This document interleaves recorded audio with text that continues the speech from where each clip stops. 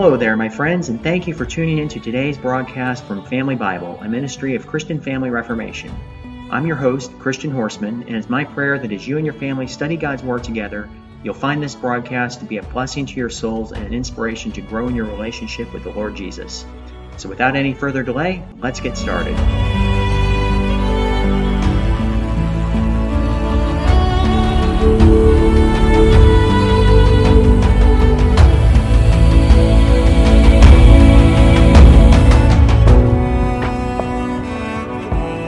It's Thursday, September 14th, year of our Lord 2023, and today we're taking a closer look at the 17th chapter of the book of Ezekiel. In the last chapter, the Lord was reckoning with the people of Judah and bringing ruin upon them because of their treachery in breaking the marriage covenant with him. But in this chapter, he is reckoning particularly with the king of Judah for his treachery in breaking his covenant with the king of Babylon. At the very time when Ezekiel originally spoke these words, this treason was actually underway. For King Zedekiah was underhandedly consulting with the king of Egypt for assistance in a scheme which he had devised in order to shake off the yoke of King Nebuchadnezzar of Babylon. Zedekiah had sworn by the name of the Lord that he would serve Nebuchadnezzar as a vassal king, but now he was in the very act of violating that homage which he had promised. Therefore, God's prophet threatens the ruin of Zedekiah and his kingdom by this parable. This parable or similitude is also referred to as a riddle. This was because it was to be filled with deep and important subject matter, and even with the aid of the accompanying explanation, it would require the most careful thought and consideration in order to be understood in its profound and wide-reaching meaning. A great eagle first presents itself in a vision to the eye of the prophet. It was large and it had long wings, and its plumage was very full and colorful. In fact, it was the noblest species of its kind. Ezekiel sees this splendid bird directing its course toward Lebanon, and there he plucked off the topmost shoot of a cedar tree. This branch the eagle carried away and placed in a city of merchants. Then the same eagle took some of the seed of the land which was native to the region, and he planted it in a fruitful field in the immediate vicinity of great waters, where it possessed every natural advantage for growth and fruitfulness, but only within certain limits. Its growth was not to be like that of the strong and lofty cedar, but of a low vine. And the branches of this vine instinctively turned toward the eagle that planted it, as if it was doing homage to the power which had given it its separate existence and its flourishing condition. But now another eagle comes onto the field of vision. It was also of great size, with large wings and many feathers, although its wings were not as long as the former, nor was its plumage as richly colored. Yet the vine, as if it saw some attractive beauty in this bird, which the other eagle did not have, presently began to bend its roots and turn its branches toward him. The vine was ambitious of getting a larger growth and reaching a greater altitude than it was likely to attain as it currently stood, and with this objective in view it sought the help of a new power to supply it more abundantly with the means of refreshment. What a vain imagination! This vine was already planted in good soil on the banks of a great river, and thus it already had everything necessary to make it flourish. Therefore, since it was going against nature in this new attempt after enlargement, so far from succeeding according to its wishes, it would actually be made to feel the withering blast of the east wind.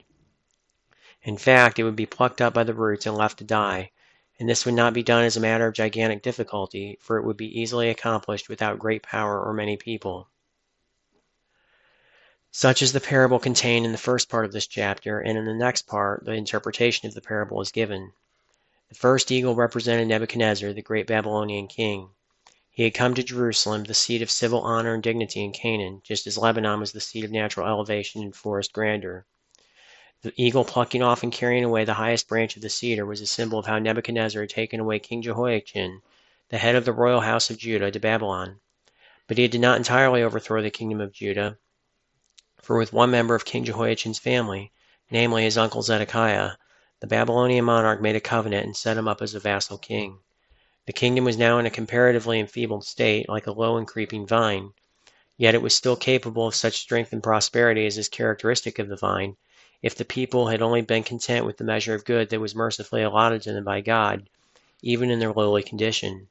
But alas, fretting under the thought of being forever subservient to Babylon, they eagerly grasped at a tempting alliance with the king of Egypt, who was represented by the other eagle, which was less strong in wing and less rich in plumage. And so they thus provoked their former master to visit them with a severe and merciless retaliation, as he destroyed their city and took away the people into captivity. But it is from this point of depression that a new and better turn of affairs takes its rise. When the Lord had completed the execution of their deserved judgment, he himself would reappear upon the scene to rectify the evil. And in the concluding portion of the chapter, he gives the assurance of a restoration to the greatest honor and prosperity. From the summit of the same lofty cedar which had previously been plucked by the king of Babylon, he would pluck a slender twig, that is, a selected cutting from the tree of the house of David, to which the kingdom belonged by an everlasting covenant. Jehovah would plant this slender twig upon Mount Zion, and there this branch would spring up and grow so tall that it would command the admiration and homage of the whole world. Of course, it is vain to seek for the fulfillment of this prophetic imagery anywhere except in Christ the Messiah. In no other individual do the prophet's words converge in perfect harmony, but in him they meet together with the greatest possible exactness, for through the gospel, his kingdom is even now spreading over the whole earth. And this concludes our study today in the 17th chapter of the book of Ezekiel.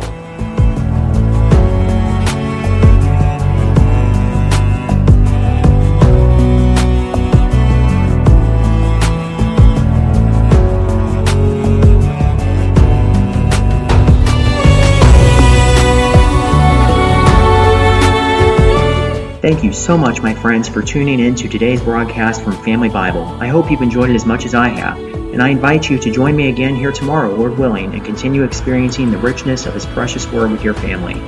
If you found this resource to be a blessing to you today, please share it with someone you know, and consider taking a moment to leave a comment and tell others what you found edifying. Also, don't forget to like and subscribe on YouTube so you'll never miss a new broadcast. And feel free to visit my website, ChristianFamilyReformation.com, for inspiration and encouragement in your family's walk with the Lord. I'm your host, Christian Horseman, and I want to thank you again for tuning in today. May the Lord inspire you to live life today in light of eternity. Seize the day for Jesus Christ.